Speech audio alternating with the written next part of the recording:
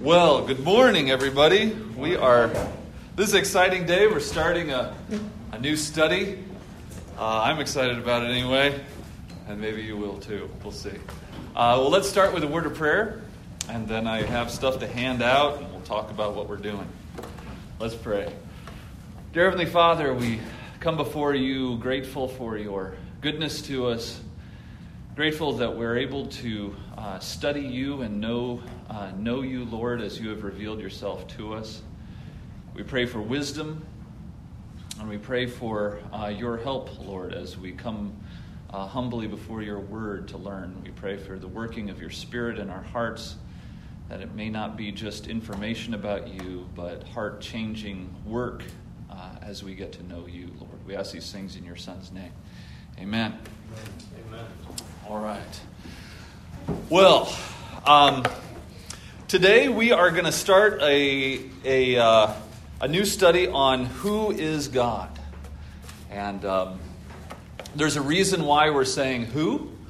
I know in the shorter catechism there is a what is God, where it talks about his being, and we're going to get into that as well. But I wanted to call it the study Who is God, because what I want us to get at is everything that we're learning about him is about a person.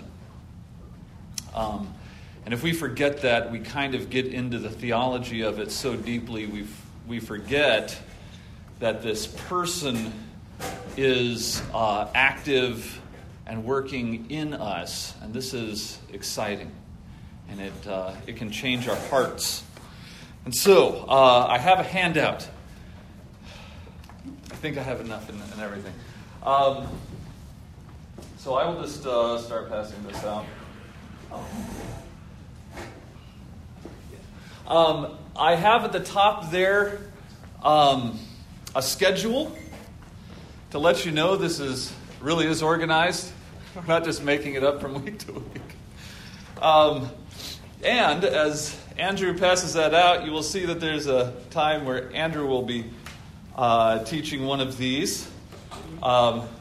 He's just finding that out now as I say it out loud.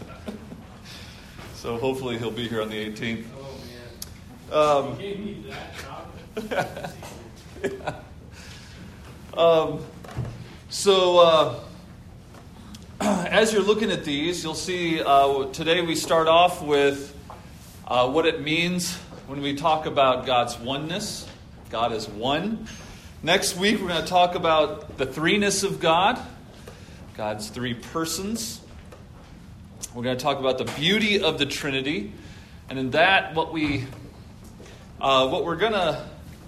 reason why we talk about that is because we want to talk about that the Trinity is not a problem that needs to be fixed. I think a lot of people kind of look at it as, well, this is that hard thing we have to grasp that doesn't quite fit in the rest of the world. And what we want to understand is that the only way the world's going to make sense is if you have a God who is triune. And hopefully by that time, oneness and threeness will be deep in our minds. We're going to talk about God's independence, his infinity, his holiness, his sovereignty. We're going to talk about the problem of evil. This is a big topic today where people are concerned that if we have an all-loving, all-knowing, all-powerful God, then why is there evil in the world? Or why is there so much evil in the world? As if we can try and measure that. And then they want to know how we fix that logically. And what we're going to find is Scripture talks to that quite easily, and it's not as big of a problem as I think people are trying to make it. So we'll talk about that. Then we're going to talk about the Father particularly. And I think this is important because a lot of times we talk a lot about the Son and the Holy Spirit. There's a lot of work done in that, but not the Father in relation to the Son and the Spirit. And that's what we're going to talk about with those last two workshops there. So that's the schedule. Are you excited? Is this making you super excited? You're like, man, Excited. Okay, good. All right. Well, if someone comes to you and asks you,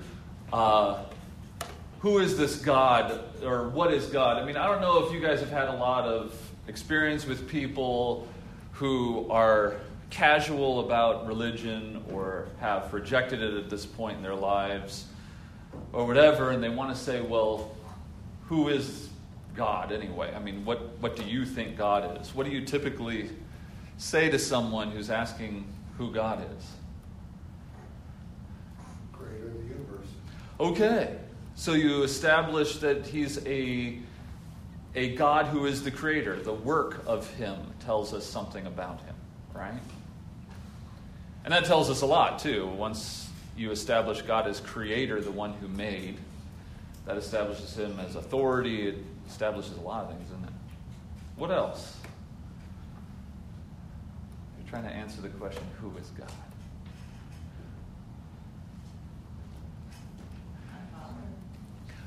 Father. Which is an incredible thing to think about, because we tend to think, well, at least the world has tended to think, that fatherhood is a way of trying to understand God, instead of understanding that fatherhood is something that God is in his being, and we try to imitate that on earth. Right? There's a mimicry. Good. Anything else? Who is God? Like, if you were trying to parse it down to the very, like when we say, what is who is Andrew Dion? We kind of, if we're going to say, who is Andrew Dion, we might say, well, he's a pastor, and that tells us something about what he does. And he's a father, which tells us something about his role in his family.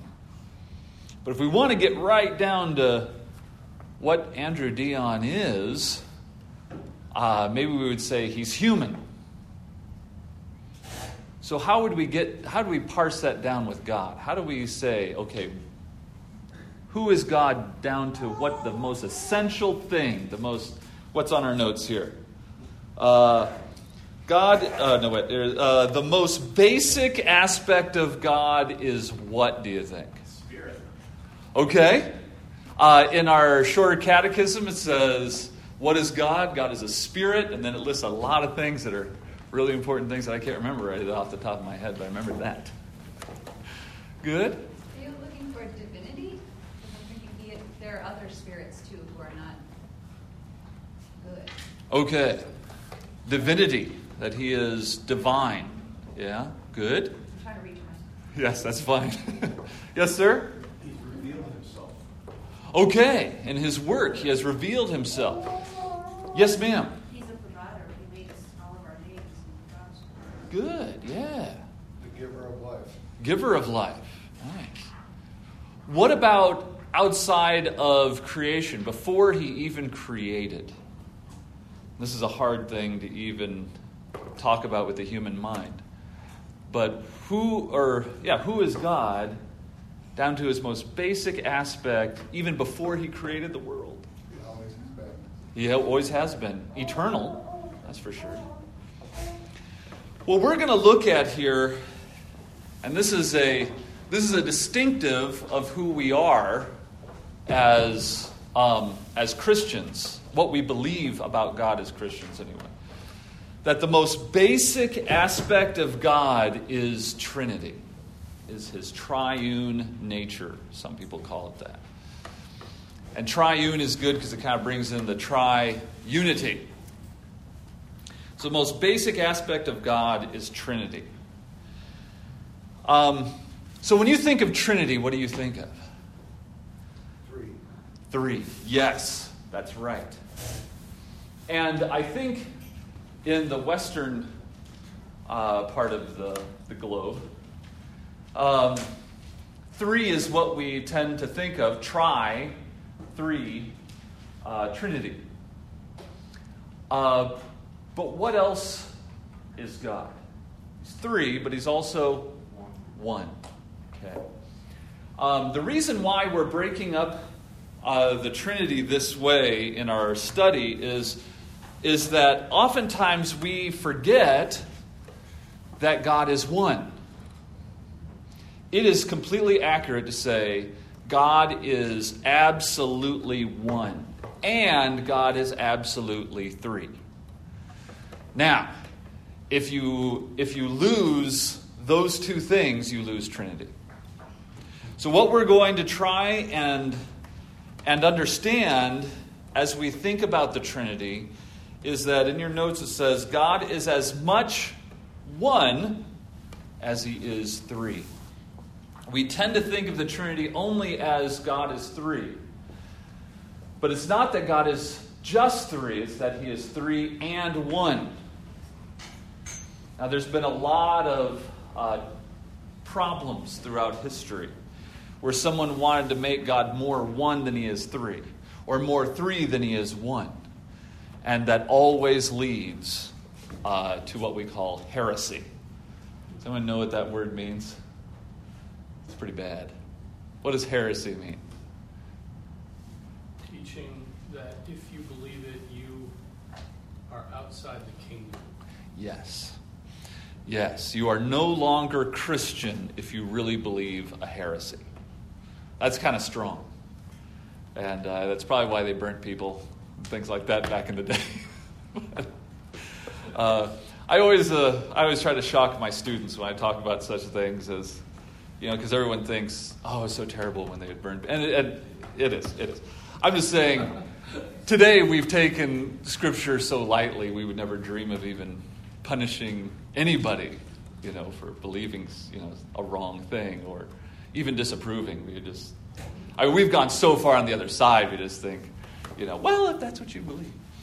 So, I won't shock you with all that talk. So, here we go. I would like you to turn to Deuteronomy 6:4. Deuteronomy 6:4.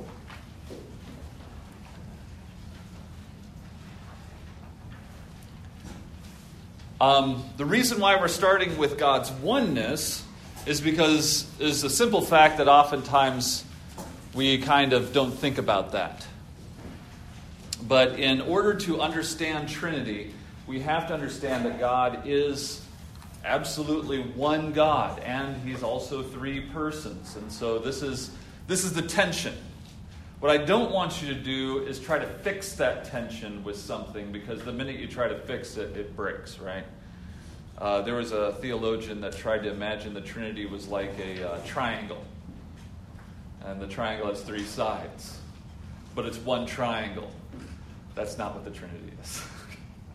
That is not right. And it's not like an egg, where you have an yolk and then the white part that you're supposed to eat to be healthy, and then the shell. It's one egg, but three different. That's not the Trinity either. So the minute you try to break that tension, you end up believing something that's wrong. And like Andrew was talking about in our Sunday schools before, there are some tensions that if you don't just hold on to those tensions, you run into a lot of trouble. The minute you try to fix it with human reasoning or the limits of human thought, it breaks. And so what we want to get at is, if God is as much one as he is three, that he is three and one, then what does it mean when Scripture talks about God in his oneness? Okay? So we're going to look at Deuteronomy 6. And Deuteronomy 6 is an interesting passage because before that, the context of that is warning against false gods and all those sort of things. And then it says this in verse 4, "Hear, O Israel, the Lord your God, the Lord is one.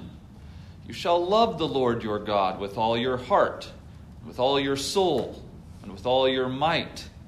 These words which I am commanding you today shall be on your heart.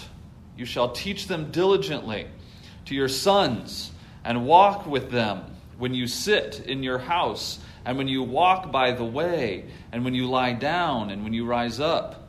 You shall bind them as a sign to your hand, and they shall be as frontals to your forehead. You shall write them on the doorposts of your house and on your gates. Okay. So let me ask you this. What's going on in verse 4? Hear, O Israel, the Lord your God, the Lord is one. What is this saying about God? And it's okay to be obvious. One. He's one. Good. What else is it saying about God? It's ours. Our God. Okay, there's a distinction there. There's people that are worshiping other gods. Our God is one. What else is it doing there?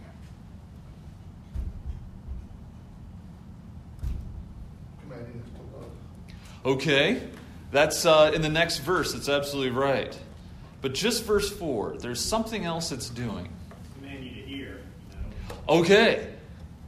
Hear, O Israel, your God is one. And what else does it say about God? He is the Lord. He is the Lord. Now, I know that sounded obvious. And so maybe that's why it's easy to overlook, but that is a name. God is being named.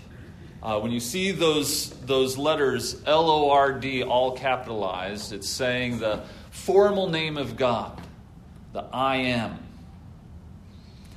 So the formal name of God is being used to say who God is. So here in your notes there it says, God is named and identified. He is named, so you know this is the God of Moses, the one when Moses said, "Who shall I say is sending me?" God says, "I am is sending you. The I am that I am." The absolute God, Yahweh, right?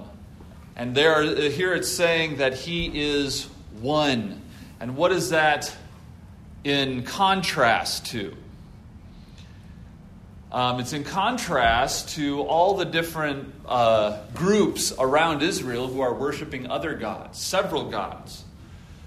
Even people that would say, "Oh, I'm glad you told me about Yahweh, I can add Him to my gods." Right? And He is distinct. There's a huge distinction here. This makes Him distinct even in a few thousand years later when Muhammad comes along, we can't say Allah is the same guy. This is distinct from all the other gods. And He is one. And in the next verse, like what was just brought out, what's the command for you? What are you supposed to do about this one God? Love him. Yeah, you're supposed to love Him. Isn't that interesting? You're being commanded to love. What do you think about that? Let me ask you, young people in the room. There's a few of you. Some of you just look young, but you guys are actually young. Okay, so your parents decide who you're going to marry. Does that fill you with fear? Yes. Thank you for being honest. Because the big understanding is that parents will of course pick someone hideously ugly, but they'll have a wonderful personality, and that's why you should love them. And so you should love this hideous person. Now I know they're hideous, but they have a wonderful personality, and it's like, okay, I'll love them because you told me to, right? Does that seem easy for you young people to be told to love someone? All right. Now, I bring that up because that love isn't even as strong as the love that's being commanded here. I mean, you think that's a big commitment to have someone say, "Okay, I command you to love this person for the rest of your life, every day, every time you wake up in the morning, every time you go to bed. This person is the one. Every day, day after day." I speak that love is a choice. Oh, that's not a interesting.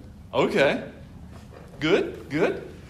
Yeah, we're getting to something here. Now that doesn't convince young people, does it? They're like, "I don't care if it's a choice. I do not want." Because young people love the movies, books have taught us that you fall into love. You're walking along and then you fall, and there you are in a ditch with someone else, and that's what love is. Because we're taught that love is something that will happen to you that you cannot control. In fact, lots of movies tell you can't control who you love. Because when you take lust and you call it love, then no, you can't control who you lust. Right? You walk along and lust pops into your head. And you feel that there isn't control over that. If someone just tells you, oh, that's what love is, then imagine an entire country that thought that way. Why, we would have the highest divorce rate of any other country. Sure glad that's not the case, right? Right. Yes, we need to get used to sarcasm for the next 10 weeks. So here we're asking what's being commanded of these people is a kind of love that's even stronger than the kind of love that would be demanded of someone that says, love your wife.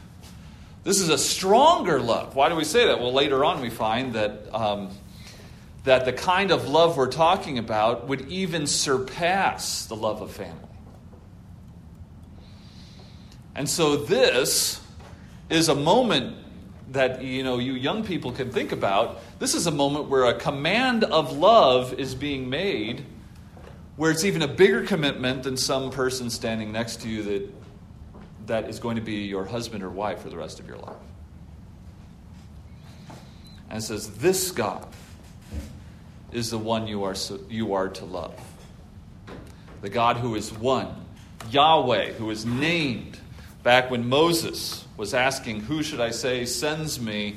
It is this God that you are to love. And it's so important that this love happens that you are to, that these words I am commanding you today, in verse 6, shall be set securely in your mind. Is that what it says? Set securely in your mind. Does anyone's translation say that? What does it say in your translation? In your heart. Oh, that's interesting. Okay, so you young people standing there at your wedding day, and someone says, this is who you're going to love. Love this person. And that scares you. They say, well, okay, let me wrap my head around this. All right, this is the person. Okay, I'm just going to give up happiness. I'm just going to be with this person. Right? That's your mind.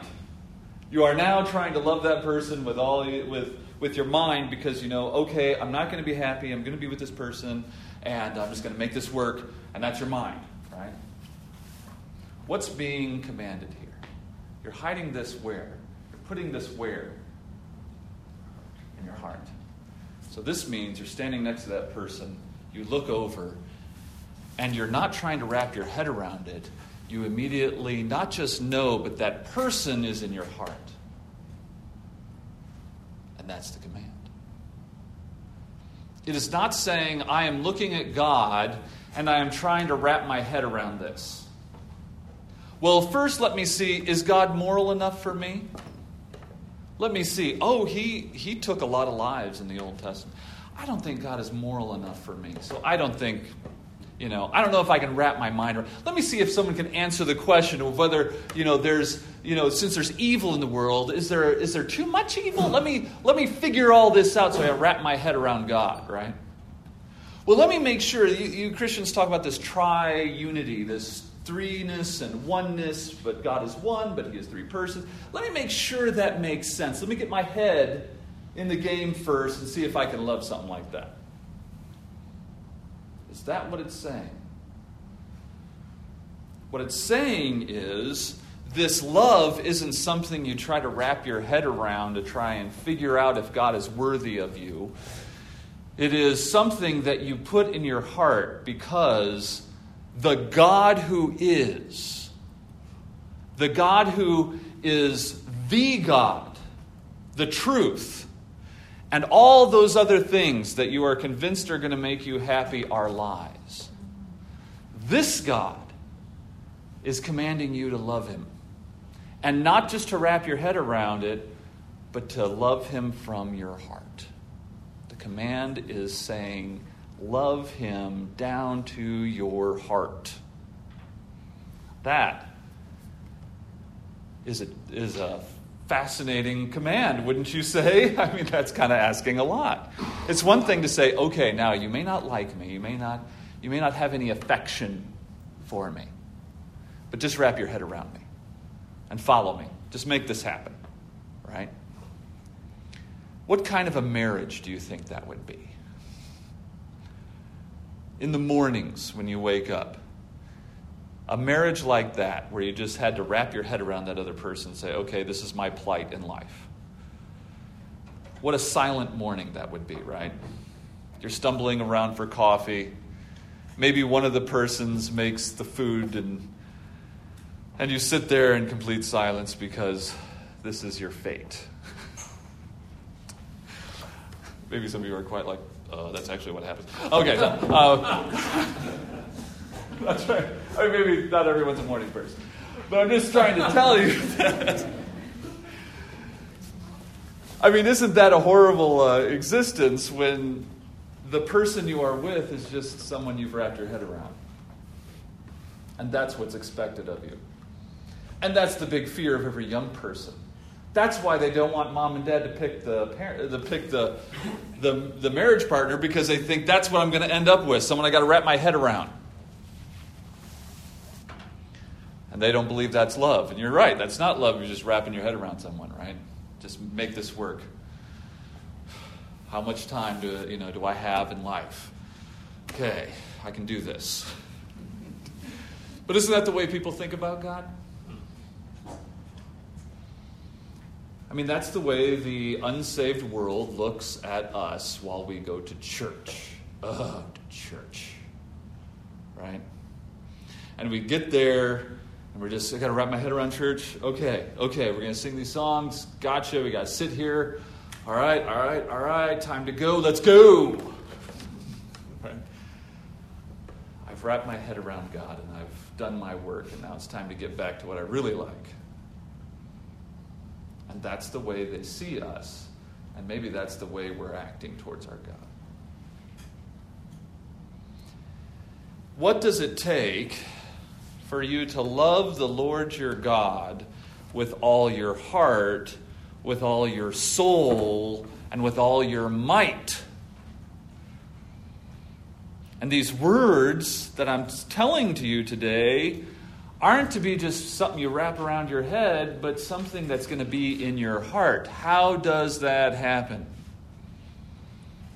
What do you guys think? Holy Spirit. Yeah.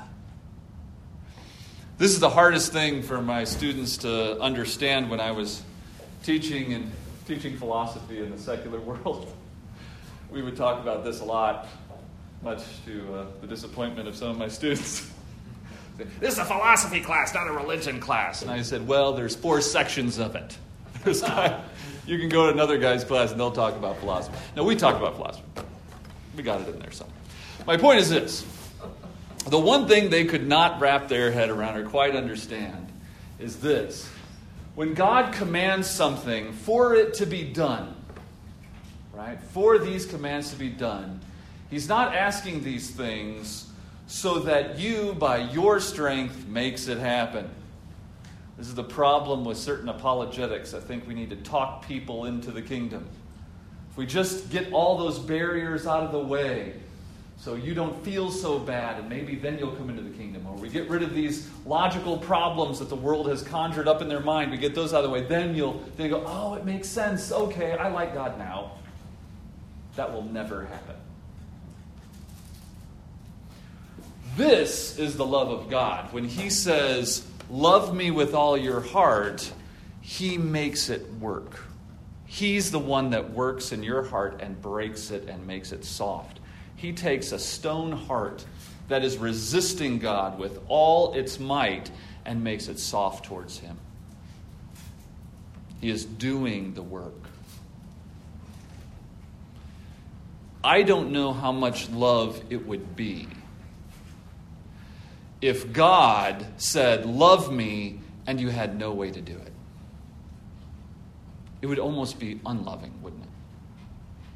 But He loves His people, and He tells His people, love me, and He makes it work through His own power. Reaches into your heart, breaks it and makes it soft.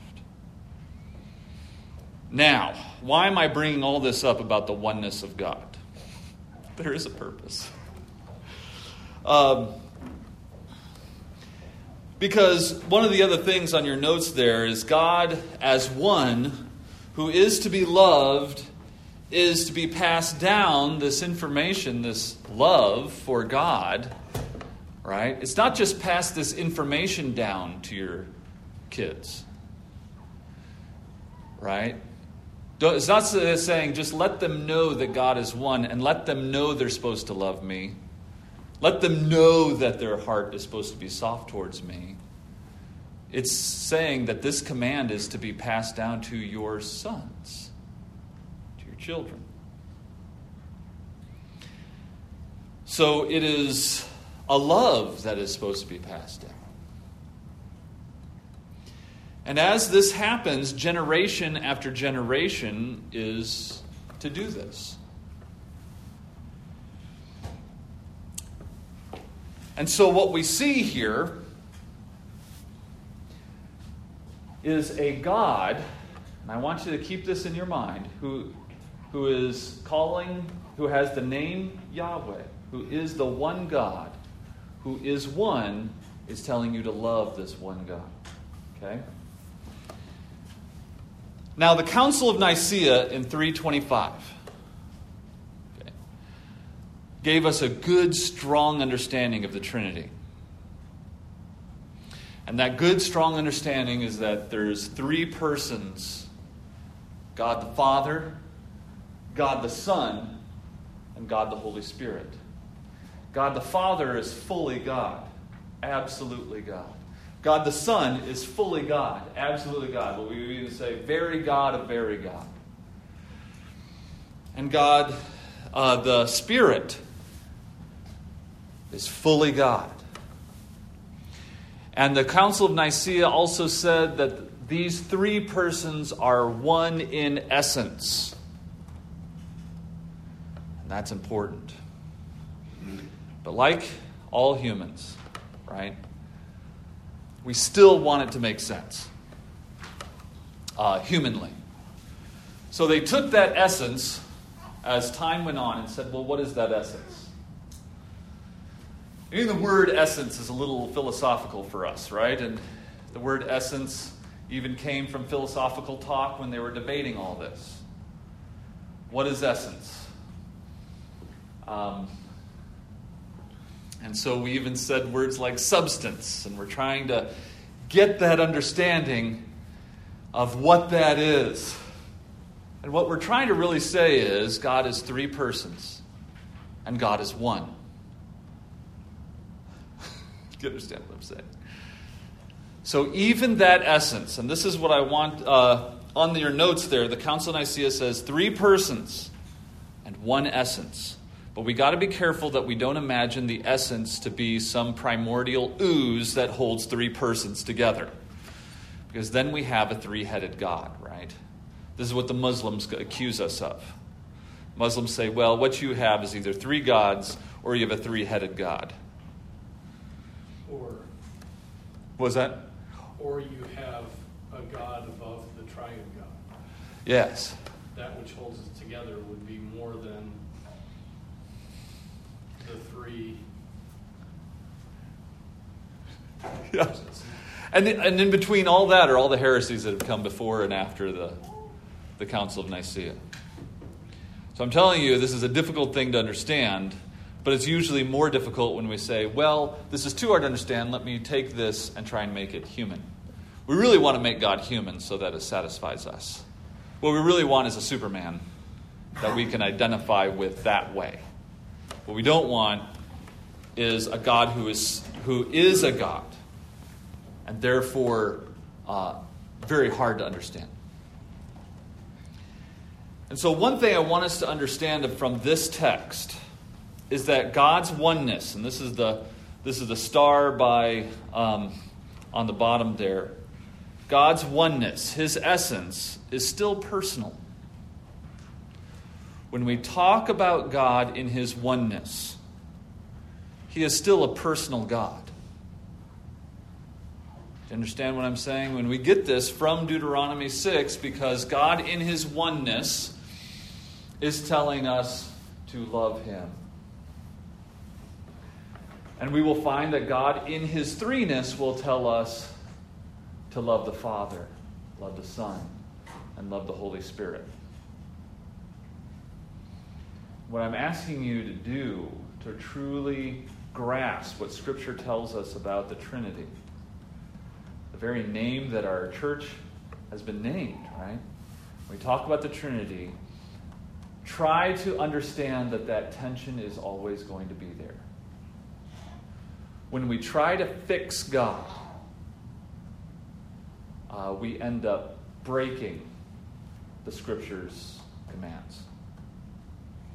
When we try to fix God, we end up breaking the Scripture's commands. What we end up doing is making a different God. So God is one as much as he is three. Our temptation is to say, well, God is three, and his oneness, we don't quite understand that. That's essence, kind of an overall thing that the three live inside of, like a dome. I mean, I don't know how you're picturing it, but whatever it is, when we think that way, we're thinking wrong, right? What was it, Gregory and maybe someone can help me, and very few of us will care if I get the name right. Gregory of Nazianzus or something like that? Nazianzus. Nazianzus. Kansas. Gregory of Kansas. I like that better. We're Americans. We can change stuff. We don't like the way. Fiance. Okay, we take whatever, it's ours now. That's how we do things. So Gregory of Kansas once said, when I start thinking about God, this is not a direct quote. I'm not that kind of a person. But this is my understanding of what he was saying. That whenever I think of God in his threeness, I am pulled right back to his oneness. And as I start thinking about him in his oneness, I'm immediately pulled back to his threeness. Because what we're not saying is God really is three persons, but not really one. I mean, that's just kind of something holding those three persons together. That's bad. What we are saying is God is absolutely one. And he's absolutely three. All at the same time. We don't like that tension. But when Andrew gets to the beauty of the Trinity, what we're going to find is that doesn't become a problem. It actually answers all the questions of how this world works. I'll let you in on a very, very short philosophical lesson. Every philosopher that has ever lived, every one of them that has ever lived, is trying to answer one question. Every single one of them. And the question is this. We live in a world with many, many things. How is it that all these many things really keep pointing to one thing? All of them. The very first philosopher that we call a philosopher, Thales, thought, well, everything seems to be many things, but they seem to be all joined together. The way water works, right? You can take water and separate it into many things, but then when you pour them all together, it's one thing. And that's the way the world looks. Another guy named Heraclitus said, well, the world's more like fire, right? Everything's always changing. Fire's always changing, but that's the thing that makes it all one, changing. He's the guy famous for saying, I put my foot in a river, and then the next time I put my foot in the river, it's a different river. So, anyway, doesn't matter. But it comes all the way to even philosophers today who are still trying to think this way. Stephen Hawking, you guys remember him? What did he want? He wanted to say, you have this giant universe of many things that all came from one thing. Right? This was what he called M theory. That everything comes back to this one event, this one particle, this one thing that came into existence from nothing, is what he believed. And from that one particle, everything. They're still doing it. Why is it that we have this tension from the beginning of philosophical work to now? How we marry this idea that there seems to be many things, but one thing. Many, one, many, one. Why? Because a creator who is many and one, 3 and 1, put his fingerprint on his creation to the point where you can't get away from that question. And the minute you start thinking the world is not from one source, you have a huge problem. The minute you start thinking the universe isn't really many, then you come into another problem, right? The universe really is many, many things, but it all is from one thing, our God. And throughout the universe, people have been perplexed by this, but not if you understand the Trinity. At least understand as much as we can. And so we can see God's distinction as one has a lot to do with our treatment of God as distinct when he says, "Have no other gods before me." If we look at Exodus, if you will, just very quickly, Exodus 20.